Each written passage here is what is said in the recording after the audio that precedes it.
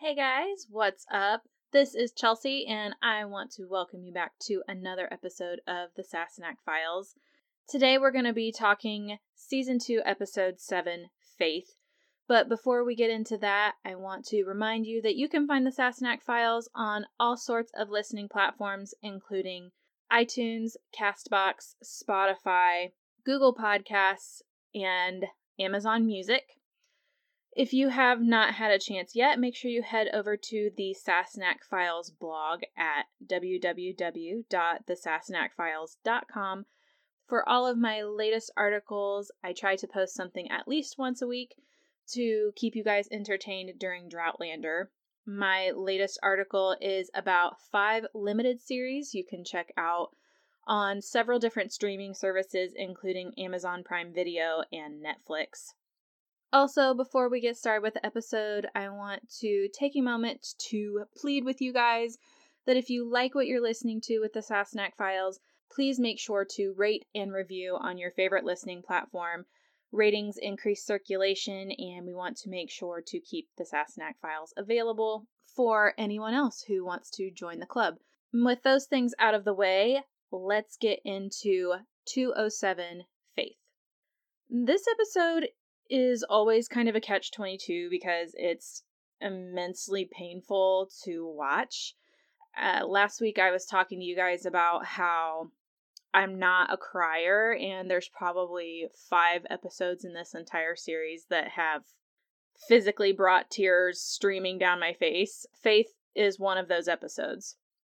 It's the first episode that I watched where I was completely emotionally drained afterward, and I think that is 100% due to Caitriona Balfe's performance. She is phenomenal, and this episode really put all of her talents on display. She's amazing. I want to kind of talk in chronological order this episode.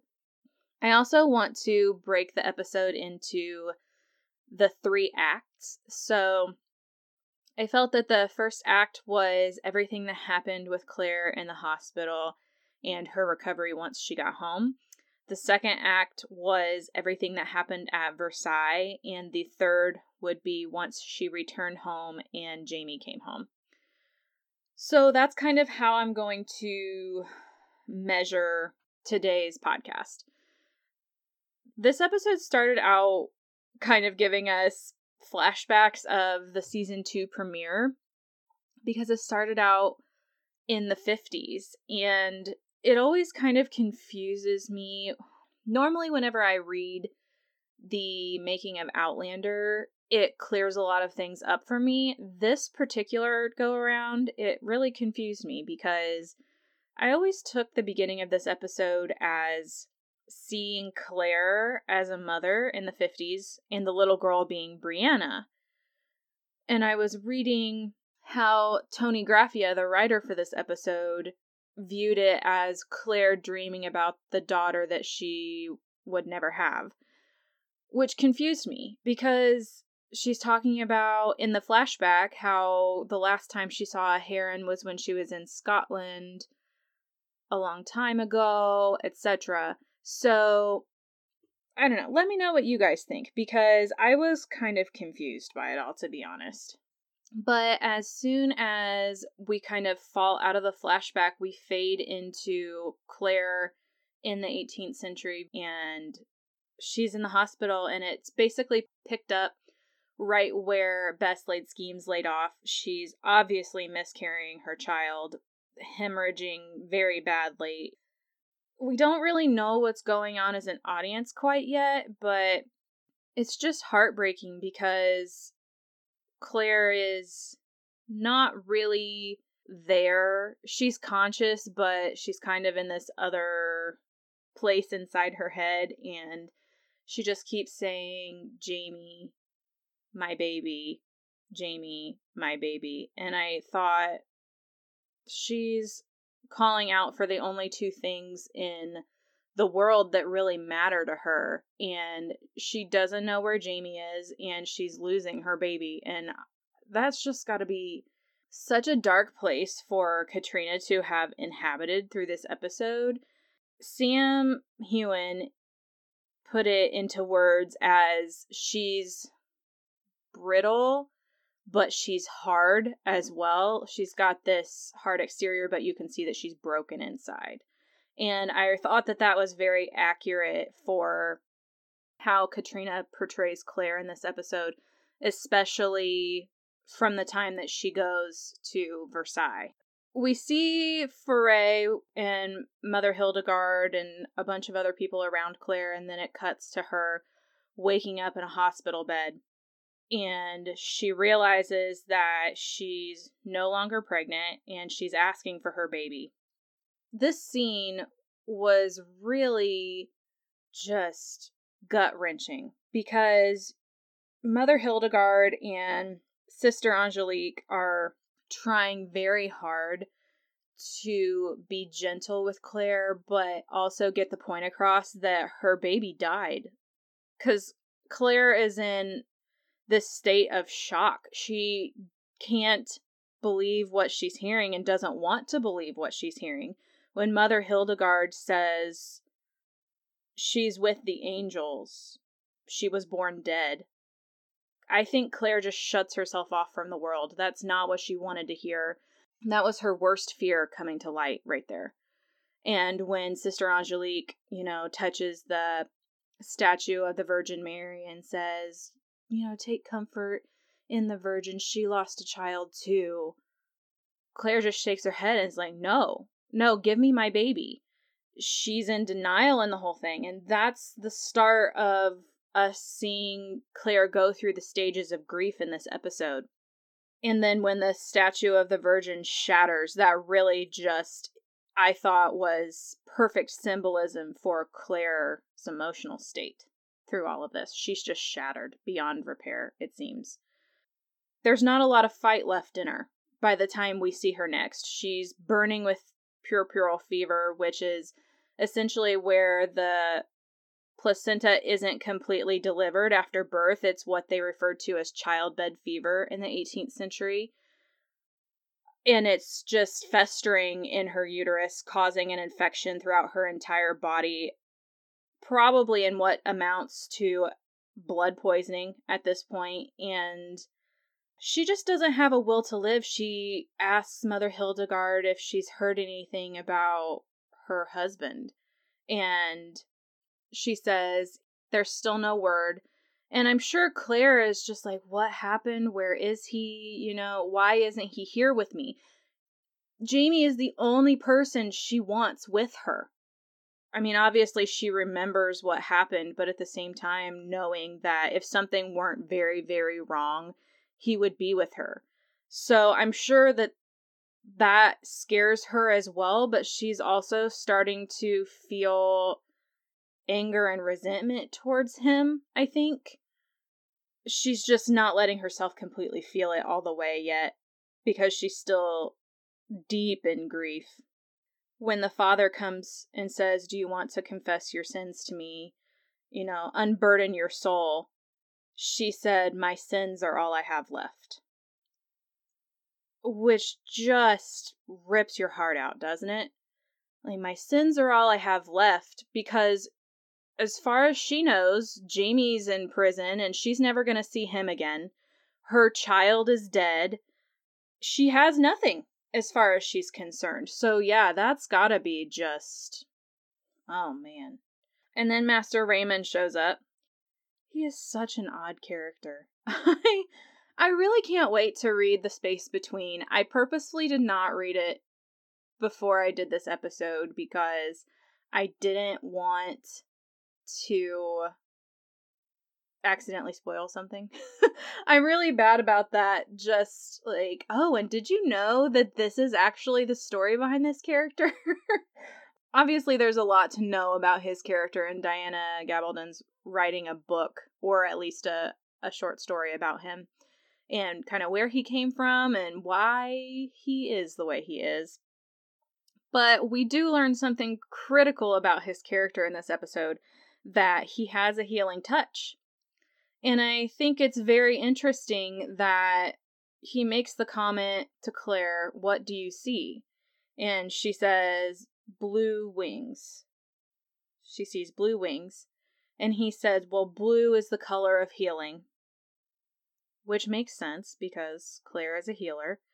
And the wings have the power to carry your pain away if you'll let it. So here Claire is kind of given a choice. She can let go of her pain and begin to heal, or she can let her pain and grief carry her to an early grave, is what he's telling her in these words. He performs a miracle. That's really the only way that I can describe it. His touch heals everything that's wrong with her, that takes the bacteria out of her body, and somehow, how it appears to me, is that he reaches inside her and pulls that piece of placenta out of her womb. It's how it looked. I mean, I know it's gross, but that's kind of what I took to be happening. And all the while, he's saying, call to him, call to your husband. And she cries out for Jamie. I think Raymond knows that Jamie is the only thing that can give Claire the will to live. And if she won't fight for him, she's not going to fight for anything. So he said, call to Jamie, and she does. But the thing that I think is very easy to forget in Master Raymond showing up is that Claire warned him to leave. He was going to pack up shop and get the hell out of Dodge because Claire warned him that King Louis was on the witch hunt and that Master Raymond was in his sights. So he was going to leave Paris. And then I fully believe that when he found out about Claire, he came back to save her. And by doing that, put himself in extreme danger. And we find out the ramifications of him coming back to help her later on in the episode. But, you know, it's like he says, these are the things you do for friends. It's cool to see that Claire really did make a good friend. Something good came out of Paris. Her fever breaks and she's sent back home. Fergus comes and gets her.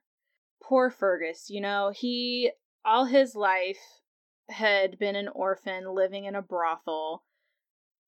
Not exactly living an honorable life. And he finds Jamie and Claire, and he's got some semblance of a family for the first time in his life. And now all of a sudden it's kind of been ripped from him. Claire's in the hospital, Jamie's in prison, and he's left to his own devices. So Claire laid in that hospital for weeks. And I'm sure just in a total state of depression, obviously healing from her ordeal, but mentally she's still just barely functioning. And Fergus comes and gets her and brings her home. And you can tell he's just doing his level best to take care of her. I mean, the kid is like 8 years old at this point, 7 or 8 years old. So, man, I can't imagine having to go through something like that at such a young age. And he's doing his best, you know, he's sitting there brushing her hair and everything. But you can tell that there's something wrong. And he's trying to keep it from her because he knows that she's suffering as it is. I mean, from the end of Best Laid Schemes, we knew something happened, but we don't have the full story until this episode when Claire runs in to Fergus's room because he's having a nightmare. He's screaming, and then we find out that Blackjack Randall attacked Fergus and raped him. And Jamie came to Fergus's aid, hearing him cry out, only to find Blackjack Randall on top of his adopted son. Just hold the phone for a minute. Picture that. Knowing what Jamie has been through in his life, that he's barely recovered from his own ordeal with Blackjack Randall raping him, and now his young foster son, Fergus, 8-year-old boy, is enduring the same thing. I can totally get how Jamie snapped in that moment. I get that Claire's mad at him, and in her state, like, she's looking for somebody to blame. And that's fine if that's what she needs to cope with her grief. And in the end, she gets to a healthy place where she realizes that it was her fault as well. But in my estimation, Jamie was completely justified in what he did. I know that he promised to hold off on the whole Blackjack Randall duel thing. And I get that, and he broke his word, and that's something that Jamie never, ever, ever does. But guys, I think we're so used to Jamie doing the right thing all the time that we forget he's human. And yeah, he's the king of men, but that doesn't mean that we need to hold him to a higher standard than everybody else. Like, he's still allowed to make mistakes. And in my estimation, I don't even think this was a mistake. Because, like, somebody needed to do something about Blackjack Randall. And the guy crossed the line. Like, it's one thing for Jamie to hold back on justice for himself, but then to let someone like this go unpunished for something they're doing to a child, that's a completely different thing. And I think Claire realizes that as well. And I'm glad that Fergus finally told her, because, man, Claire needed to know why Jamie did what he did so that she could kind of, if not get past her anger, at least accept that it wasn't all Jamie's fault. And that he had a good reason for why he did what he did. His note said, "I'm sorry, I must." And yes, he did, in my estimation. So I was never angry with Jamie. I completely got what he did. I know that some people do blame him for what happened, and we'll get into that at the end of this episode. But yeah, I'm glad that this all got resolved earlier on in this episode. So Claire goes to Mother Hildegard, who is the goddaughter of the old Sun King, which is, the Sun King is Louis XIV. Louis XV is the king currently on the throne. But because of an epidemic that hit his family, I actually wrote an article on historical figures in Outlander. I think it was my post from 3 weeks ago, if you guys want to check it out. But the Sun King, Louis XIV, is actually Louis XV's grandfather. So Mother Hildegard is his goddaughter. So she kind of has an entree with the court of Versailles.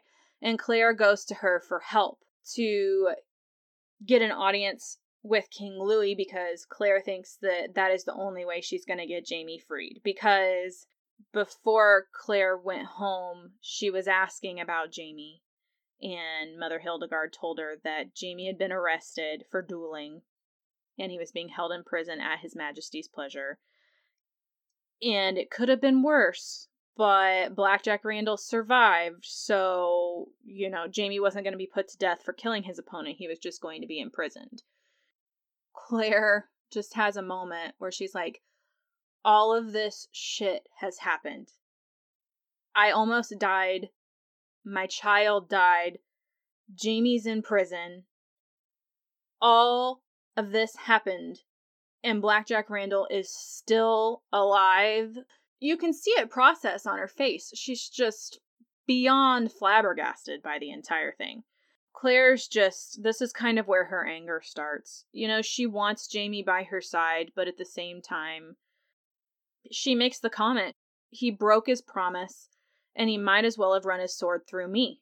They lost their child. And if you're getting into Claire's mindset, I mean, yes, we've established that it wasn't Jamie's fault, but to get into Claire's head, if he had never been so stupid as to go duel with Blackjack, she wouldn't have had to go to the woods and stop him, and then everything would have ended up okay in her eyes.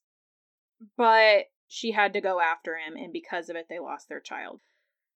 Mother Hildegard says, Scripture says that we're supposed to tread things underfoot and hurl iniquities into the sea. And Claire says, I'm not sure there's a sea deep enough. So when Claire goes to Mother Hildegard and asks her for help so that she can try to get Jamie out of prison, Mother Hildegard says, so you found a deep enough sea. And I don't think Claire is fully forgiven Jamie at this point. She just knows that she can't go on living without him, and that regardless of whether he broke his promise to her or not, he had a good reason for what he did, and she's not going to condemn him to a life in prison over defending their son. And that's what she says to Mother Hildegard. She says, regardless of what he did, he's still the father of my child. And yes, in the literal sense, he was Faith's father, and he's suffering too. But I also think that that extends to Fergus, because at this point, Fergus is their son. And obviously, Fergus needs Jamie in his life. He idolizes Jamie. So I think that also, it's kind of a double entendre in that comment that Claire makes about her child, because yes, Jamie was Faith's father, but he's also Fergus's adoptive father. Mother Hildegard gives her what she needs to get into the court of France, and off Claire goes to Versailles. This whole section at Versailles is like super complicated, I feel like. So I'm going to start with the Star Chamber, the trial with the Comte and Master Raymond.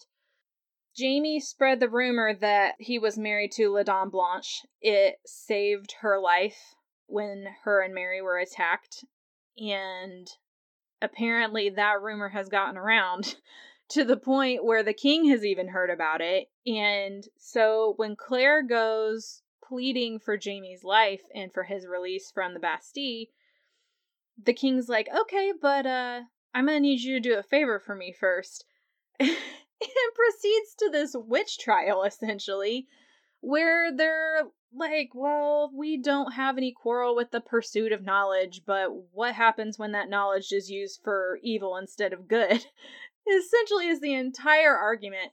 And I just kept thinking during this entire thing, man alive, I can't imagine living in that time period where that was regularly believed to be a thing. Like, witchcraft and all of that. Tony Graffia described this whole scene as kind of a trial by fire for Claire on her journey to get herself back and to get Jamie back, which I thought was a genius way to think of it, because Claire literally is thrown in head first, no time to prepare, and just kind of has to take a deep breath and start swimming. And so I thought she did a really good job, and there's a mystique to her that lends an interesting quality to the La Dame Blanche facade. And I also think that Claire is completely aware of the sex appeal she has for Louis. So she's kind of toying with that a little bit, and you can see it after she's done questioning the Comte. She said there's darkness in his soul. And then she said, and his as well, as she turns to Raymond. But then she turns to the king and says, but no more than is in every man, even a king, you know, in this breathy voice. And you could just totally tell that Louis turned on, but trying not to be. I think Claire does a really good job of playing on his sympathies. I don't know why it never struck me before. I was really watching Stanley Weber's performance in this scene. Stanley Weber plays the Comte St. Germain. And you can really see the fear in his eyes when she's talking.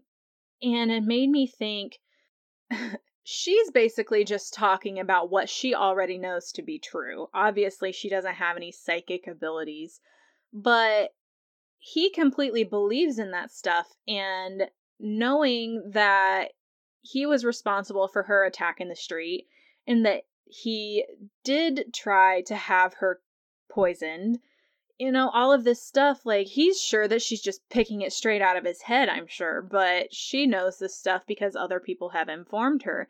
So that fear is very real in his eyes, and whenever he says, you know, sire, this woman is a liar and a witch, and she's also known to drink poison and survive, and Louis like, how do you come by this knowledge? And then the Comte's like, because I poisoned her myself. And I'm like, great, so you just admitted that you tried to murder somebody. Like, that's gonna win you any points. You know? I never noticed that before. Like, I noticed it, but it never really clicked in my head. So I found that remarkably unintelligent of the Comte. For somebody that's so conniving, he really just had a moment where his brain took a leave of absence. But then when Claire's necklace turned black when she was passing the cup from Master Raymond to the Comte, the terror on his face, I just had to applaud Stanley Weber in that moment. That entire scene was so good, was a great performance by him. Obviously, I'm reserving my performance of the episode for someone who blew me out of the water this week, but I really just wanted to take a moment to say that Stanley Weber was awesome. The Comte dies, or so we think. I've heard rumors that might not be true. I don't know for sure that it is or it isn't, but we shall see. Anyway, so he dies, and apparently the king is satisfied with that, and he lets Master Raymond go. Claire's voiceover in that moment was so cute, and it's perfect because I know I've mentioned in almost every episode that there is this underlying Wizard of Oz theme throughout this entire first half of season 2, and Claire's voiceover just seals the deal. Perfect way to wrap up this theme as they get ready to head back to Scotland. It says, "Perhaps it was the shock of what I'd been through, but as Master Raymond was led away, what ran through my brain was a line from a film. You know the one. I'm going to miss you most of all." Which is what Dorothy tells the Cowardly Lion before she goes back to Kansas. And I just love it. I love it. The Wizard of Oz isn't even one of my favorite movies, but I really like that they've taken this thread and woven it out through this entire Paris thing. It just really makes my day. So, with Claire having played her role as La Dame Blanche, she's led back into the bedroom, and Louis's like, "Oh, I'll let your husband go." But there's the matter of the payment, which is exactly what Mother Hildegard warned Claire about, that she was probably going to have to sleep with the king to ensure Jamie's release. And I think that Claire went into this completely prepared to do so. From the moment she walked into Louis's chamber, it was all about the bed. She just kept looking at it. The camera at one point was sitting on the bed, and, she was kind of worried about it. This show has a lot of sexual assault and rape in it. I don't consider this to be one of those times, because Claire willingly put herself in this position and agreed to the terms of the bargain. I look at this as Claire making an unpleasant but necessary choice to secure Jamie's release from prison, not a sexual assault. Louis didn't force her into anything. They both had a choice and they both agreed to it. That being said, Louis was very quick about his business because it's elaborated on a little bit more in the book, but obviously Louis doesn't want a half magical, half royal bastard, is how Claire put it. So, it was more about a sexual conquest for Louis. He likes the danger and the allure of having been a man who slept with La Dame Blanche. If you'll remember the lore of La Dame Blanche, it's basically that La Dame Blanche has the ability to damn a man's soul to hell for all eternity if he takes her in unholy embrace. And that's exactly what Louis just did. There's a high that he's getting off of that. It's like I said, a conquest. It's not anything that's romantic in any way, and you can tell that in the way that the actual act of sex was performed in this scene. When Claire gets up, she just sits there. He says, "I'll have your husband released from the Bastille, and I will arrange a pardon with the British crown should you wish to return to Scotland." And that's it. Done and done. So there was a line where Claire said he was known as Louis the Well-Beloved, and it would only take a word from him to kill Jamie or kill me. Like, he could do what he wanted with any of us. So he is a very powerful man. He's the king of France. He may be a little morally ambiguous, let's be honest. But at the same time, he's also of the mind that a deal is a deal. At least he held up his end of the bargain, and Jamie's going to be released. Which brings us to the third and final act of this episode, which is when Jamie returns to the house in Paris. It's not ever touched on in the show, but in the book it goes into a little more depth about what Jamie went through during this time. And it's actually during the point when Jamie returns to Claire and he's telling her. So Jamie was hauled away to prison while Claire was lying there in the woods, basically bleeding to death. That's the last he saw of her. He was sure she was dead because she was so pale and there was so much blood. And then he was thrown in prison and left to just wonder. Nobody would tell him what was going on. And I think there's a line even in the book where he was basically just slamming his head repeatedly into the wall to stop the thoughts and the images coming to his mind, because imagine that. He loves her more than anything, and he's 99% sure that he's killed her at this point. So the mental torture and anguish that he's going through, somebody finally comes to tell him that Claire survived, but she's boiling with fever and she's probably not going to live long. Jamie's in prison for probably a couple of months. It's not a short amount of time at all. A lot happens, and Claire's left on her own for all of this. So when Jamie finally makes his reappearance, there is this quality to Claire where she's just shut off from the world. She's done what she had to do to get him released, but that doesn't mean that she's completely healed from everything and everything's going to be fine. Far from it. And Jamie sees that. Jamie's going through that to a degree himself because he lost a child too. You can see that these are two very different people than the people that we have seen up until this point. They have this crushing grief, and you get by the end of this scene that they're both going to heal from it and mature from it and come out on the other side of it different people, but their relationship will be stronger for it, which I think is a feat unto itself. Obviously, I've never been through anything like that, but the divorce rate of couples that lose children is extremely high. Extremely. And Claire makes the point whenever she says, how can we ever be the same? And he says, we can't be. The weight of what has happened here is too great for any one of us to bear alone. But we have to carry it together. And she says, are you sure you want to do that? Like, she's giving him an out. And he says, no, we're going to move forward together. Because they love each other and they want to make it work. So there's that aspect of it. But I think the most heartbreaking thing about this entire episode comes when, Claire doesn't even know where to start with Jamie, to be honest. It's just silence. And he's like, I don't even know if it was a boy or a girl. Will you talk to me? Will you tell me something? Are you going to make me beg? And, she starts with those words, it was a girl. And then the whole story just kind of floods out of her. She tells him everything.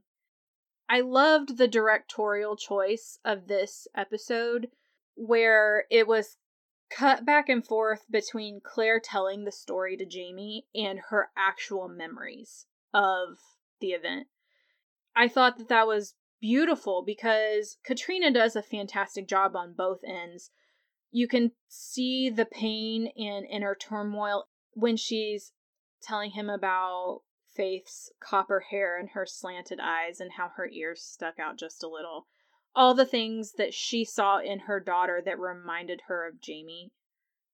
You could tell it was just eating Jamie alive. Because as if he wasn't having a hard enough time with this, now he gets to hear that his daughter looked like him, which has to just be a knife to the gut for him. Claire singing to her child was really powerful to me. Because you just know that she had probably envisioned singing to her child all her life. And maybe that's one of the memories that she has of her mother, She was telling Jamie earlier this season about how she didn't have very many memories of her mother, but maybe that's one that she does have, of her mother singing to her and how she always envisioned singing to her child. It's just really sad. We kind of go back from this cutting back and forth to Claire and Jamie in the present and Claire's memory, and then we flash all the way back, and it's solidly in that scene, and we see that Louise has come to visit Claire. I can't imagine what Louise was going through, because Louise is pretty heavily pregnant at this point with Prince Charlie's baby. So to see her friend going through this, losing her child at nearly full term, and so not only is she having her worst fear realized in that she could still miscarry her baby this late on, versus her friend who has just lost a child is in complete emotional distress. That's gotta be so rough, I really felt for Louise in that moment, and you can see she doesn't know what to do. She looks at Mother Hildegard and she's like, I don't know. It's a really tough decision to make, and I can't imagine being that for my friend, the person who talks them into giving up their child's body. Whenever we see her at the beginning of this episode, she was like, bring me my baby, and now she has her baby. And she sees how perfect she was with her 10 fingers and her 10 toes, and she says, isn't she beautiful? And Claire is seeing everything that she dreamed of for those 9 months in her arms, and she has to give it up. Like, she's never going to see her dreams realized. Faith is never going to grow up and have children of her own. It's just so heartbreaking, and Katrina did a fantastic job in this scene. This was where I just completely broke down in sobs. I don't even have children. I've never even come close to having children.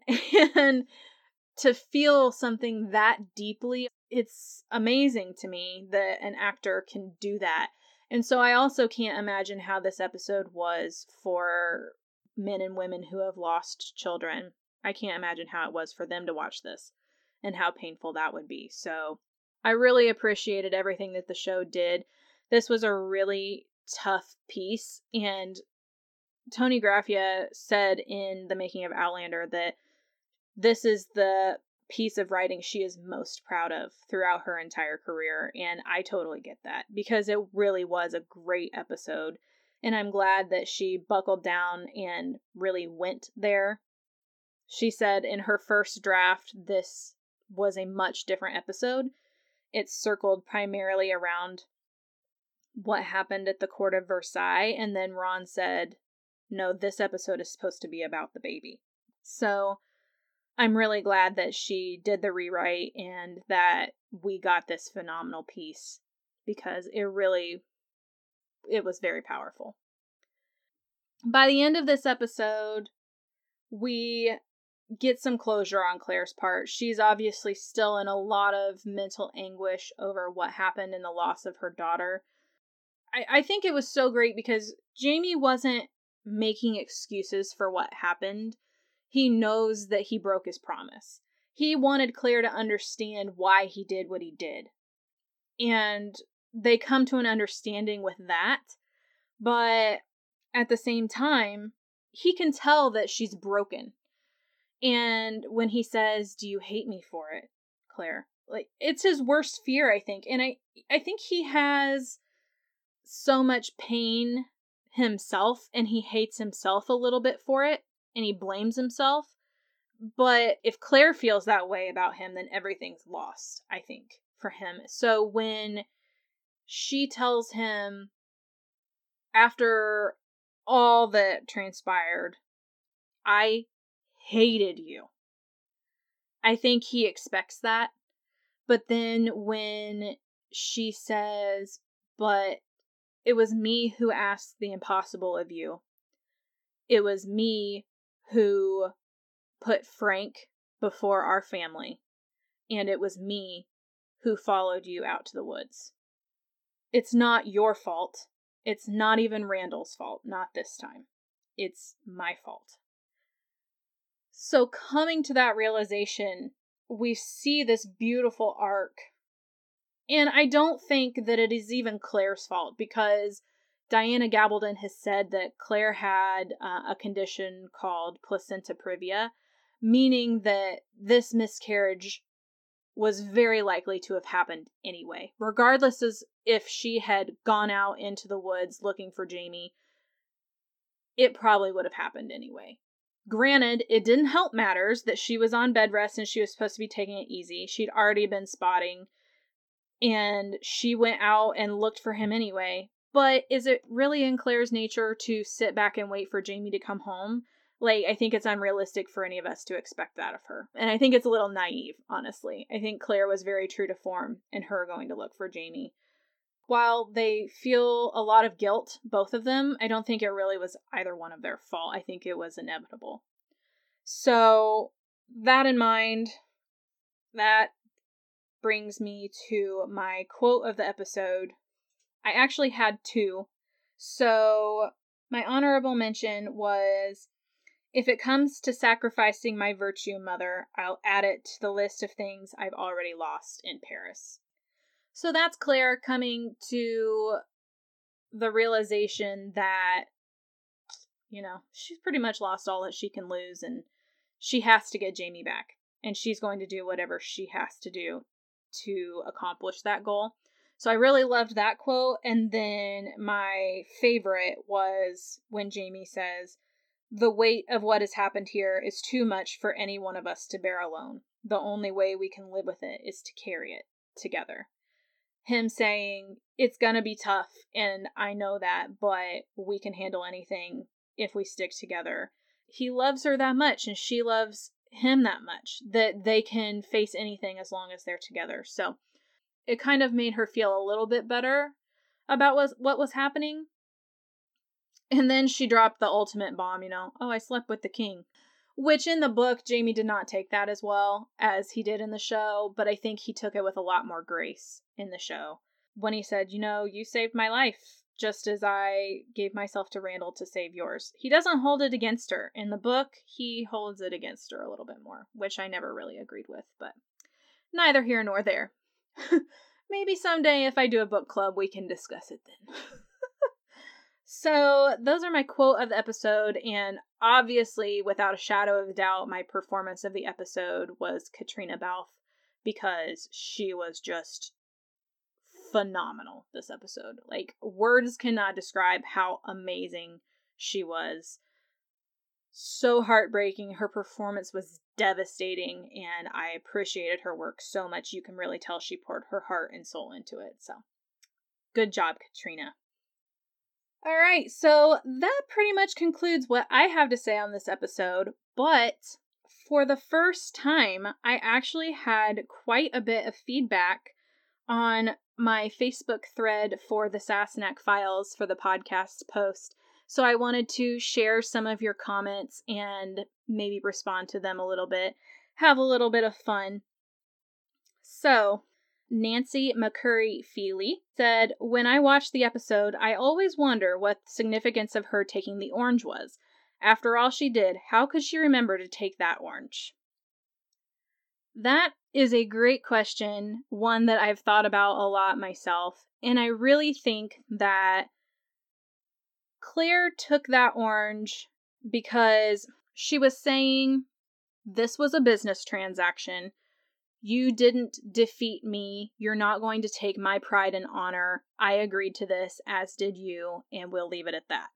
I think it was just a message to Louis that, it was a business deal, and that he viewed it as a conquest, but he didn't conquer anything. She's walking away with her honor intact. Next comment is from Tammy Golder Condon. She said, "This episode is one that always sticks out in my mind as one of the best overall episodes." Agreed, Tammy. "So much happened. If Faith had lived, the entire future and destiny of Jamie and Claire would have been completely different. Imagine Culloden with a baby, or them trying to change history with a baby in tow. I also don't think Brianna would have happened, or Jamie would have had the wisdom at the point to send Claire back. I think he would have wanted to keep them with him. It's all suppositional, of course. Diana wrote the books perfectly. Kat's acting in this is some of the best acting I've ever been privileged to watch. I cried most of the episode. Who doesn't love a good cry? But when she bowed to Magnus, I became a puddle. That was an epic scene, so subtle, but spoke volumes about Claire. Absolutely, Tammy. That scene with Magnus just had my heart in my throat. It was so good because Magnus is the reason that she even had a chance at survival. He took her to the hospital as she requested, and her life was saved there. She would have bled to death otherwise. And yeah, just Claire bothering to show her respect to Magnus. I mean, the guy's a servant, and she's a great lady of a Paris house. So that was kind of not protocol for that time, but she did it as a sign of respect and as a thank you, and that was a very powerful moment. Very good. Thanks for mentioning that, Tammy. Next comment is from Kathy Myers. She said, "My heart breaks for her because I feel she had the weight of two different worlds on her shoulders. On one hand, her and Jamie are in a difficult period in their marriage while trying to change the future. Then suddenly Blackjack Randall is back, and now she's got to try and not change the future for Frank's sake. The stress seemed unbearable and the miscarriage inevitable. From Bring Me My Baby to Fergus's gentle brushing her hair, you just felt the weight of all of their choices." That is so true. They have so much responsibility, her and Jamie. Part of me wonders if they had not tried to change the future, how much of this would be different. Because there's so much stress on both of their parts. And it is a strained part of their marriage. Season 1 was her and Jamie getting to know each other and learning how to make their marriage work. And then season 2 is keeping their marriage going. Like, how can they be true to themselves, but also respect each other in their marriage and make things work and make decisions together? So it's a very important part of their relationship, I felt like. So yeah, it's definitely the weight of two worlds. I do kind of feel like Frank has a little bit of unnecessary importance. I think that Claire put too much pressure on herself to make sure that Frank exists. I mean, obviously he exists. Otherwise, why would Claire have memories of him? Like, I think that Claire gives herself too much credit in thinking that she's going to change the future simply by existing in the past. So yeah, I think that there was probably a little bit too much pressure to keep Frank alive, but, you know, it is what it is. This last comment absolutely blew my mind, so congratulations, Marie O, because I read this and I was like, holy shit. She said it could have been the ill wish. You guys remember the ill wish that Leary put under Jamie and Claire's bed, designed to bring harm, pain, and suffering? And all of a sudden, we've got all of this shit happening? Like, oh my god, I did not even put 2 and 2 together. And I will look at season 2 completely differently now, thinking about Marie O's comments. So thank you for blowing my mind. That was crazy. All right, guys. Well, as always, if you have any comments or questions about this episode or any other episode of the Sassenach Files, please make sure to send an email to thesassenachfiles@gmail.com, and I will try to answer your questions or comments on the next episode of the Sassenach Files. This week is our mid-season break, so in 2 weeks I will be back to talk 208, The Fox's Lair. Make sure to get your comments in on the official podcast thread to have your voices heard on the next episode. Until then, take care, guys. Stay safe out there, and I will chat at you in 2 weeks. Have a good one. Bye.